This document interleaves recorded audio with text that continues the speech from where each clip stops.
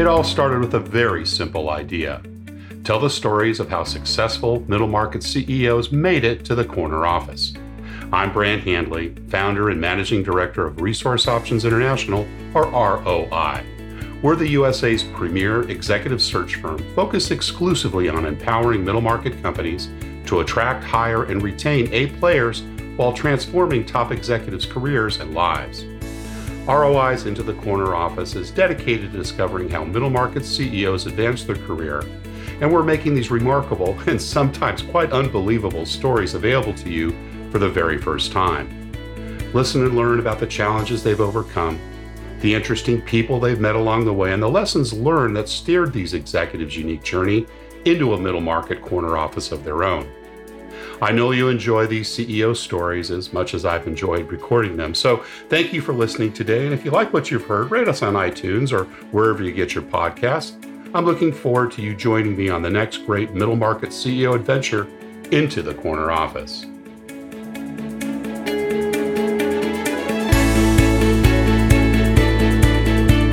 My guest today is CEO Jason Christensen. Jason founded Northstar in 2000 and has overseen its growth to become one of the top 15 largest residential security and home automation providers in the nation. Prior to Northstar, where he still serves as Chief Executive Officer, Jason worked for SalesNet Marketing and Eclipse Marketing doing pest control sales while completing his undergraduate degree at Brigham Young University. Jason Christensen, welcome into the corner office.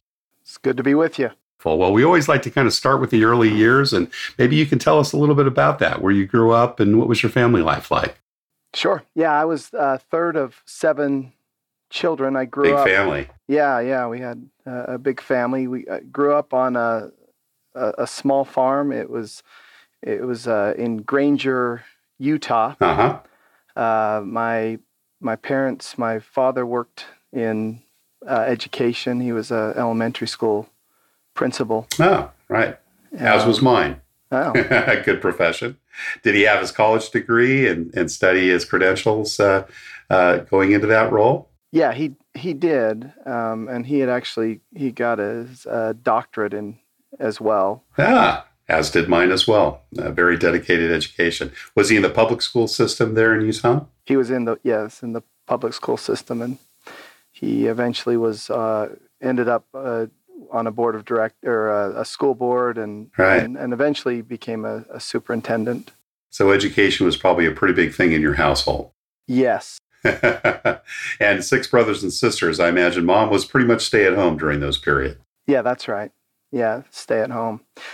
Yeah, it was like I said, a small farm, and so I grew up doing a lot of like farm stuff. Can imagine. Yeah. Up at 5:30, feeding the chickens and milking the cows, or what was kind of your typical day like growing up as a kid? Yeah. Basically, I was kind of responsible for the chickens mostly, and so that was my job. I did for a few years. I milked a cow and did some of that as well. And you said you were kind of in the middle of the bunch. Where were you in the pecking order? I'm third. You're third. Okay, got it. And with regards to schooling, then kind of got started, I guess, the day with that. And then walk to school, ride to school. Were you at the same school that your dad taught at or was principal at? No, I walked to school. Walked to school until high school. Right. And tell us a little bit about the influence your parents had. You know, obviously, I know from my dad, having been a doctorate principal teacher for many years, education was always stressed with, the kids as we were growing up. Was that something that, was true in your household too? For example, did you always kind of know you'd go to college? Yeah, I always knew I was going to go to college. And I think early on I had the goal to get a graduate degree. That was kind of one of the motivating things that I had set out for. Right. Even before you went and got your undergrad. Yeah, even before. Was the motivation because of the pursuit of business, or what made you think that you'd need to get a master's at some point in time, even before you went and got your undergrad?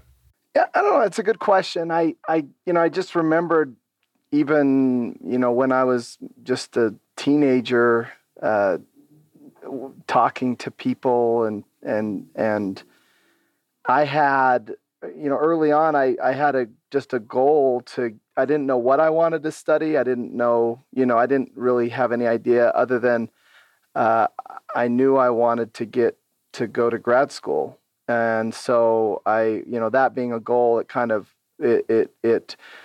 um, it motivated a lot of the other steps along the way on Sure. What I needed to do to be able to do that someday. Maybe Dad having a doctorate had a little bit to do with it. Did he talk a lot about education? I don't know if he necessarily talked a ton about it, but obviously his example meant a lot to me. Absolutely. Who are some of the other influencers in the early part of your life? Were there, uncles and aunts, grandparents, maybe a teacher in school or a coach that had an influence on you in those early years? Well, you mentioned the family, and I guess for me, the individual who I admire most just for who he is my dad, and and not just because of I don't know, he didn't necessarily aspire to massive business success or anything like that, but just who he was, and when I think about the values that I strive to live by, he was the example and probably the inspiration, I think, behind a lot of those. You talk about really kind of the North Star core values, but our first core value is integrity and keeping commitments. And my dad just was, to me, was just a perfect example of that. And he had this kind of this expectation around it. My dad was he was a bishop when I was really young, and in the temple, yeah, and he. But I remembered there was one experience that I always think about with this was when I was young. My friends and I, there was a dance that was going to be held in the church. There was a church dance, and so a lot of the kids from the school were coming over to the church dance. But it was going to be held in our church, and that hadn't happened before. And my friends and I had gone over, and they charged $1 to get into the dance at the front door. And we were walking around the church, and we noticed that there was a little window cracked open on one of the on the side. I know where this is going. Right. So we hoisted each other up, and we climbed in, and so we climbed in through this window, and we were able to kind of get into the dance, without having to pay. And so it was all fine and everything. The next day, my dad was he and I were driving, like we were running an errand to take some things out to the dumps or something, from the farm, and he was talking to me, and I remember this conversation. I always remember he said, I noticed you were at the dance, last night. He goes, I was actually at the front. I was at the front, letting people in, and I never saw you come in. And so it was kind of this moment of shame, and he was just really quiet, and I remember just saying, kind of in a really quiet voice, Dad, I snuck in to the dance, and he was just dead silent. And it was to where like I could hear his breathing through his nose, even though we were driving. And then the only thing he said, he said to me, he said, an Eagle Scout. And it was the kind of this disappointment, that I felt right then from him. And he didn't have to say anything else, and he didn't get mad. You were an Eagle Scout. Yeah, I was an Eagle Scout. Yeah, right. Anyway, so. Boy, those scars take a long time to heal, and sometimes it's good that they don't. I mean, that was probably a very memorable lesson. Did he make you reach into your pocket and pull out a buck? I don't remember that part. I remember the painful silence, and I just remember what he said. Taught you a lot about integrity. Yeah. He must have been a hardworking man too, because you obviously ran a farm and he also taught. So he was kind of at two jobs, wasn't he, for most of Oh his. yeah, he worked. Yeah, he worked nonstop, and that was another thing. I think he was just kind of an example of hard work. I think you when you grow up on a farm, you're just kind of used to doing a lot of work, and that's just part of your life. And had he been multiple generations, his family in Utah, or had he been a recent immigrant to the area? What's the family line? My no, they both my father and my mother, they both were multi generations, Yeah. and where we lived on land because I mean it was West Valley Granger area, but my family had, going back multiple generations, had lived in that land, and they had farmed, been farmers in that part of the Trace valley. back to the Mormon immigration, I would assume. Yeah, Several generations they back. settled that part of the valley, hundreds of years ago. Talk a little bit about school. Were you a good student, A student, middle of the road, struggling to catch up? Where did you kind of fall on the continuum there? I was a good student. I was, I'd say I was a procrastinator, but I always came through in the end, I guess. You got it done, but it took a little longer than maybe you'd like. And were you distracted by other things? In other words, did you have sports or music, theater? What were kind of some of the things you did outside of class? I did some sports. I did competitive swimming. I wasn't necessarily great at it, but I did it from the time I was in like kindergarten or first grade. Yeah, I did it from the time I was like literally 5 or 6 years old, through high school. Through high school, yeah. It's a lot of time, a lot of practice. What about entrepreneurial things? Was there time for paper routes or selling Christmas cards, or did the farm and the sports and school pretty much suck up most of the time as you were growing up?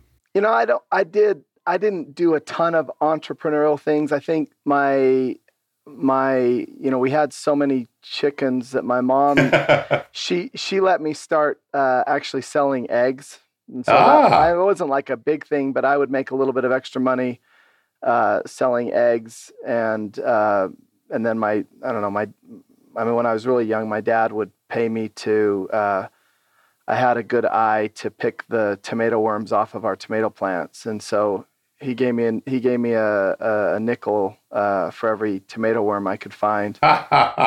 Collect those and then present them. That's great. Yeah. You mentioned about the chickens. We had a Missouri farm boy who became a CEO a couple of podcasts back, and he told us a story. I think it was in middle school or maybe it was high school, that he was given a hog and was basically told, this hog is your college education. He looked at his dad and said, what are you talking about?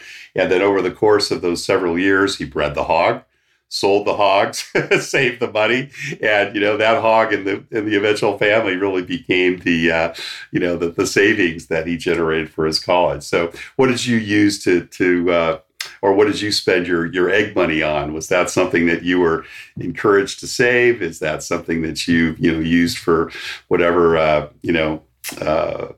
I don't want to use the word vices, but those things that you enjoyed while you were a kid. It wasn't a ton of egg money, so it probably got spent at the gas station. Baseball cards or gum gum and soda probably. Cool. And any jobs at all during the high school years and going into college? Anything flipping burgers or working retail, anything like that happened? While you were, in your latter high school and early college years? Yeah, my first job, I think I worked. I mean, when I was really young in elementary school, I actually helped my brother. He did janitorial work, and I would go with him, and he gave me the crap jobs, like cleaning the toilets, like literally so I cleaned the bathrooms, and then he vacuumed, and I think he paid me $20 a month, I think, for that. This was older brother.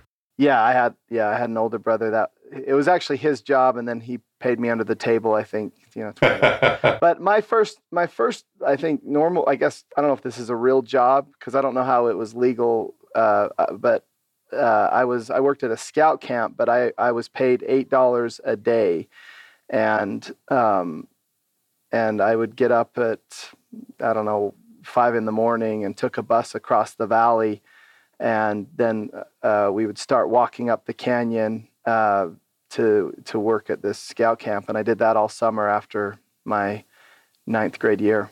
Yeah, so that was during high school then. Yeah, I did that during high school. I was, I worked as a lifeguard, and I taught swimming lessons, and the best job I ever had was I worked at a movie theater. And when was that? Was that high school? That was high school, yeah. So I would work during the summer. I would work probably 14 hours a day. I would teach swimming lessons in the morning, lifeguard for a few hours, and then go work at the movie theater. And I liked to work. And was going to BYU kind of a foregone conclusion? Is that where Dad went? I lived next door to my grandmother, and she always talked to me about, she said, are you going to go to the BY? And she called it the BY. The BY. But that was something that my family had talked about. I wasn't necessarily sold or dead set on going to BYU, but did you apply to other schools as an undergrad? I applied to some other schools. I received a scholarship from BYU, and it was the best opportunity at the time. Academic or sports? Academic. Yeah, nice, great. And how did you decide to kind of pick a major, and what was that? I had no idea. I mentioned I knew I wanted to do grad school, and I thought I wanted to do MBA. I wanted to get an MBA. I didn't have any real sense on a major, probably. Well, at least not until I went to BYU for a year, and then I served a mission for 2 years. And then after I got back, sometime during that second year, I decided on econ. And it was really probably just I asked around and said what would be a good major if I wanted to go to MBA school. And a bunch of people told me econ. And you obviously did well, some summa cum laude, excellent results there. Would you mind telling us a little bit about your mission trip? Was it a 1 year, 2 year experience? Yeah, I served in Argentina.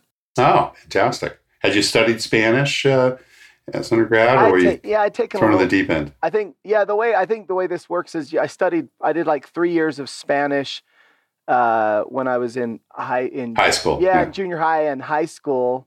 I think when you actually go into the MTC, I think you cover all of that in the first 2 weeks. Right. And right. then they tend to do an immersion, don't they? Yeah. And so literally 3 years of schooling was probably the first 2 weeks of the MTC. And, right. Exactly. And then after that, it was all new. So were you dreaming in Spanish before you went down to Argentina, or did it? Not before. No. I think once you got down there. Yeah, it was probably maybe a year or so into it before that started. Yeah, excellent, cool. And were you in Buenos Aires? Were you down in rural areas? Where did they place you? It was a lot more rural. It was northern Argentina. It was called Salta, and I spent time in Salta and Tucumán and some of the provinces in the northwest. Anything that you'd like to share from those experiences, the couple of years abroad? It must have been a eye-opening experience, particularly being in, that part of the world and rural and the different language and culture. Yeah, it was an incredible experience. Honestly, I think what the most notable thing that happened was about in the middle of my mission, I was driving the mission car with another missionary late at night, and was probably driving a little bit too fast for where I was, and we ended up missing a roundabout, or not seeing the signs for a roundabout. It was kind of like on a freeway stretch, and so I was probably clipping along at like, I don't know what it was, 70 miles an hour, and then all of a sudden the road disappeared. The road disappeared, and I think found yourself on a circle. Yeah, they said the car flipped 3 times. Oh my goodness! And and we both were fine. We both climbed out of the broken windows and walked away from it miraculously. But that was one of my what I became notorious for in my mission. Well, you had some protection going on that night, huh? No question about it. And so you came back and got your undergrad. Did you go straight to MBA school then at BYU, or did you work in between undergraduate and your graduate program? I worked in between. I did. What was that first job? Well, I did sales the whole time while I was during my undergrad. So every summer I would go out and do sales. I went out and knocked doors, did pest control sales. That's when you got started in that industry. Yeah, right? And that's how I got in the industry. But to me, that was a summer job. I didn't really look at that as any kind of a career at all. I didn't even think about it like that at all. So I took a job with Intel Corporation down in Arizona, and it was, I had done really well in sales. Like I think my last summer doing sales, I had set these records. I made six figures, and then I took a kind of just a normal, entry level job, which at that time I think it was probably, maybe $35,000 a year or something. Entry level, just kind of out of college. Big change. Yeah. Yeah. Yeah. And so did you then, after Intel, come back to BYU, or how long did you work before coming back from your master's? Well, I didn't, it was quite a few years after. Yeah. I graduated in 96, and then I didn't start my MBA until 2003. Well, tell us a little bit about some of those first jobs. So Intel, I think you were there just a year or two. Yeah. It was 2 years at Intel. I was hired, and the company that I had done sales for, doing the pest control, and I had sold and managed pest control. They had reached out to me in early in 1998, and he, the owner of that company had said he thought that they could go into home security, and so he asked if I would be interested coming back to that company and starting up the home security business for them. So they had been, for 10 years or something they had done, or 7 years, they had done pest control only. And so I came back and started home security sales for them in 1998. Do you remember the first time you started managing people? My first experience managing people was in pest control. What are some of the early management lessons or experiences you had in that capacity? Oh gosh, yeah, that was probably the worst or the hardest experience, for me, was when I started managing. I just was all alone, and I was. Nobody gives you a manual. It's kind of like having kids, right? Yeah, no, I mean, it was, and it's kind of you're just kind of thrown into the fire on it. I was out in Southern California. I was living in Azusa, California, and I was running a team of sales guys. I commuted four times a day to and from Pasadena, which is only like 12 miles. Yeah, but that can be an hour and a half. Took like an hour, like an hour and a half, and then it was just really, really stressful. I was just taking on and doing so much by myself. I didn't, I just was used to kind of working on your own. When things got difficult, it just meant you had to work harder and harder. And did you have older people reporting to you? Was it that kind of a scenario where you were managing folks that maybe were 5 or 10 years older? Were they your peers? Yeah, I had some older people. Mostly they were peers. The guys that were selling were peers, but there were some older. And any specific lessons from those first management experiences that, you kind of take with you today? Well, finally, I remember at the end of the summer, they had told me I could hire somebody. And so I hired like an admin. I had a really hard time, though, giving her anything to do. Right. Because I just I held on to things. You were very used to doing it on your own, right? I was so used to doing everything myself. And then But I remember like distinctly, well, two things that happened. I was dating a girl, and she came out and visited me in the middle of the summer. And the day before she was going to go home, I was so just completely stressed out. I remember, and it's kind of embarrassing, but I just remember like knowing that she was going to leave the next day. I like broke down, and I just started like crying. Like I was like, just because, and I was like, it was just because I was just taking on so much myself, and then finally, when we hired the company, let me hire that assistant, I remember she's like, you really need some help. Like, let me take over some of this stuff. She was like, yeah, you seriously need some help. Because it was just, it was like working like 16 hours crazy. A day. So did she help you? I mean, did she start taking things off your plate, or did you learn to delegate through that role? I mean, a little bit. I guess, that was one of those hard lessons. I think maybe, yeah, I started to, in that experience. We've all had good and not so good bosses over the years. Tell us some of the lessons you've learned from some of your previous bosses, good or bad. I had a really great regional manager when I did pest control. I think probably he just really, I think he helped me really feel just kind of good about myself and my own abilities. I think the company at the time, right before the summer, he asked if he could come talk to me. He told me that the company wanted to fire me because they didn't think I was taking it seriously enough leading up to the summer. And for me, I was just focused on my school during that time.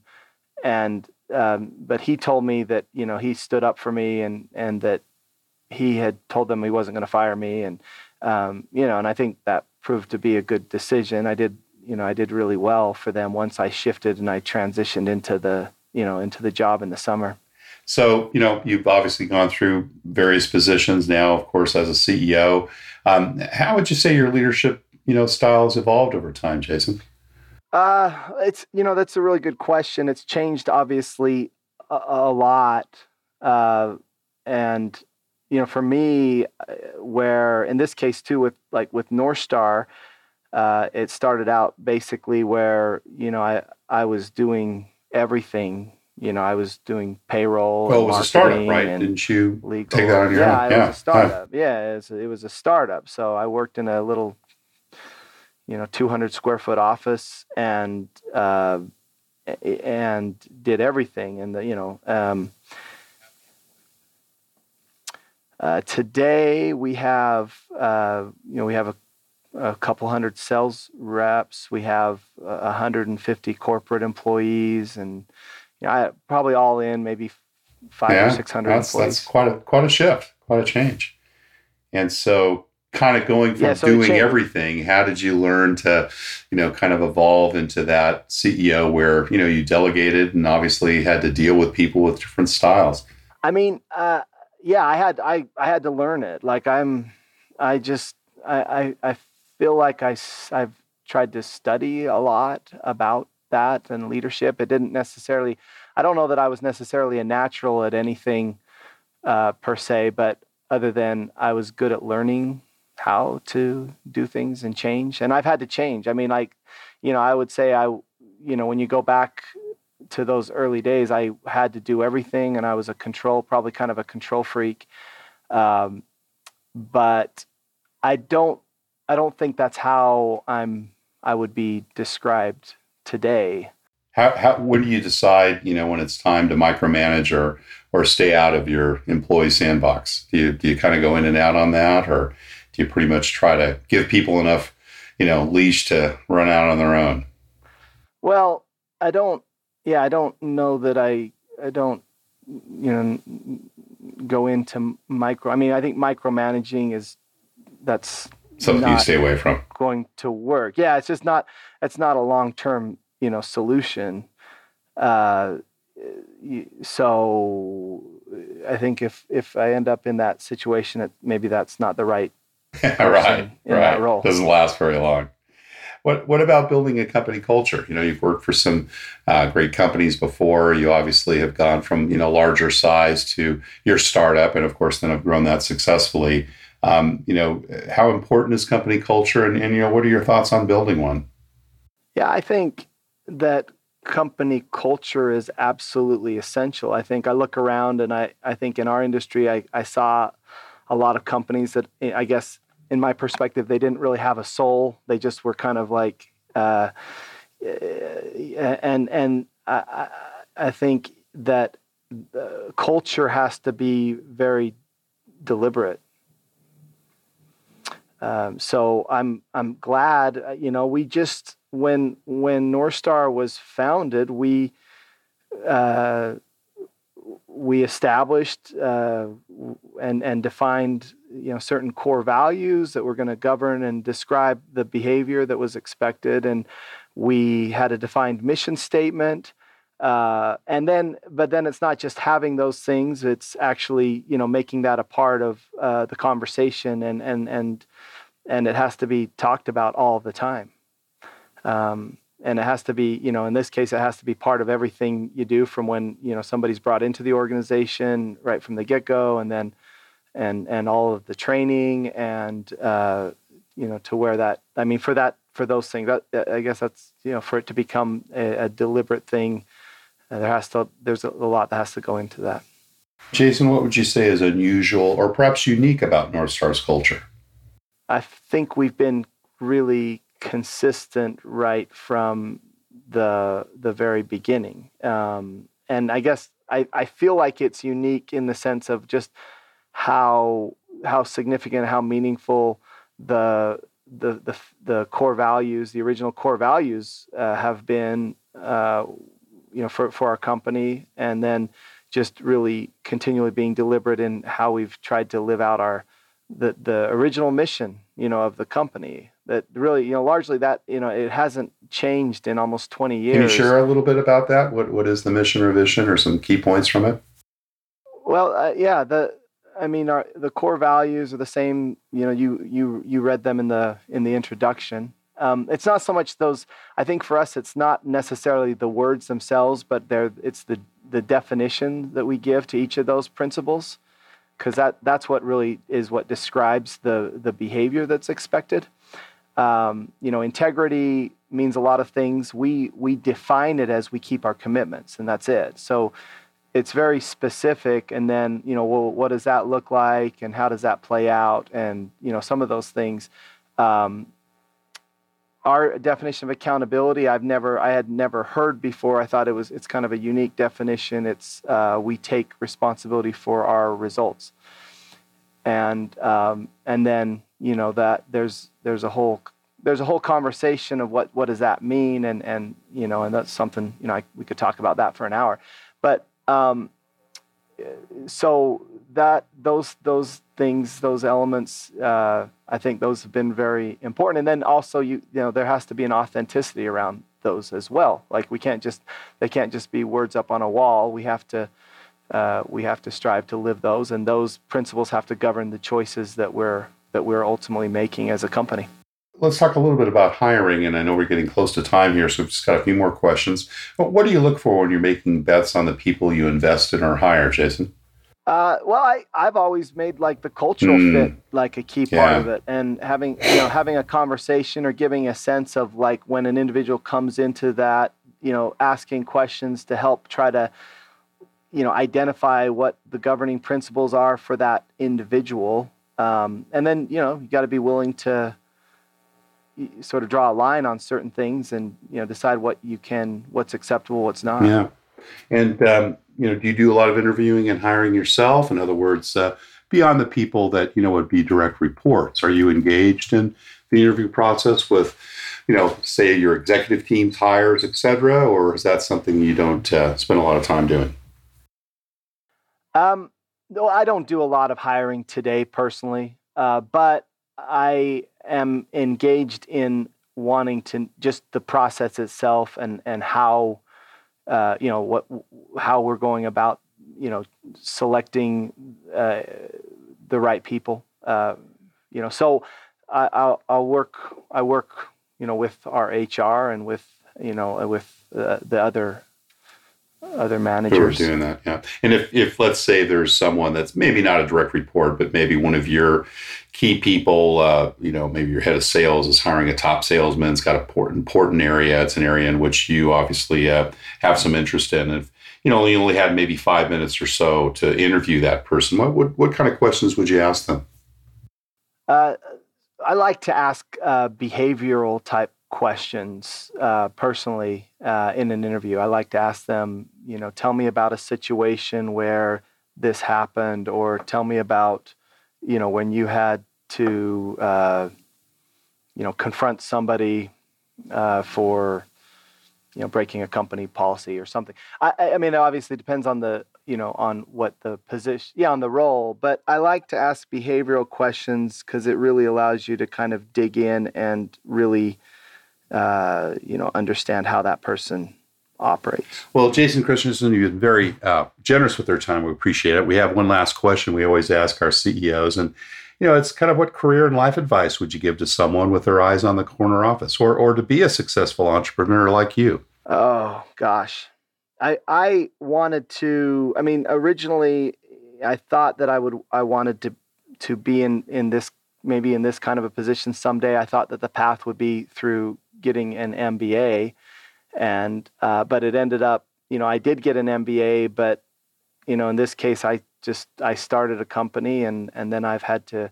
For me, it's probably a little bit different because I had to completely evolve as the company grew.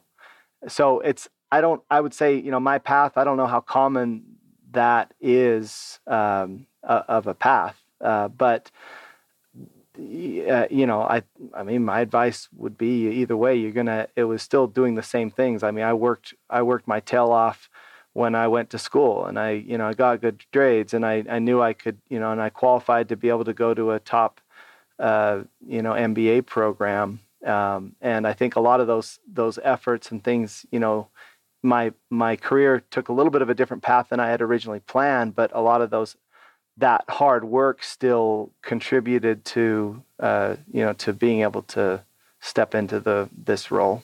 Well, Jason, thank you again. We really enjoyed hearing your journey into the corner office. Thank you. Thank you for listening to Into the Corner Office with Brant Hanley. We hope you enjoyed hearing our guest CEO story as much as we did. If you want to hear more CEOs reveal their journey into the corner office, please subscribe via iTunes and tell your friends and colleagues. For more information about Brant, Resource Options International, and the mighty middle market, visit www.goforroi.com. We look forward to having you join us for our next episode.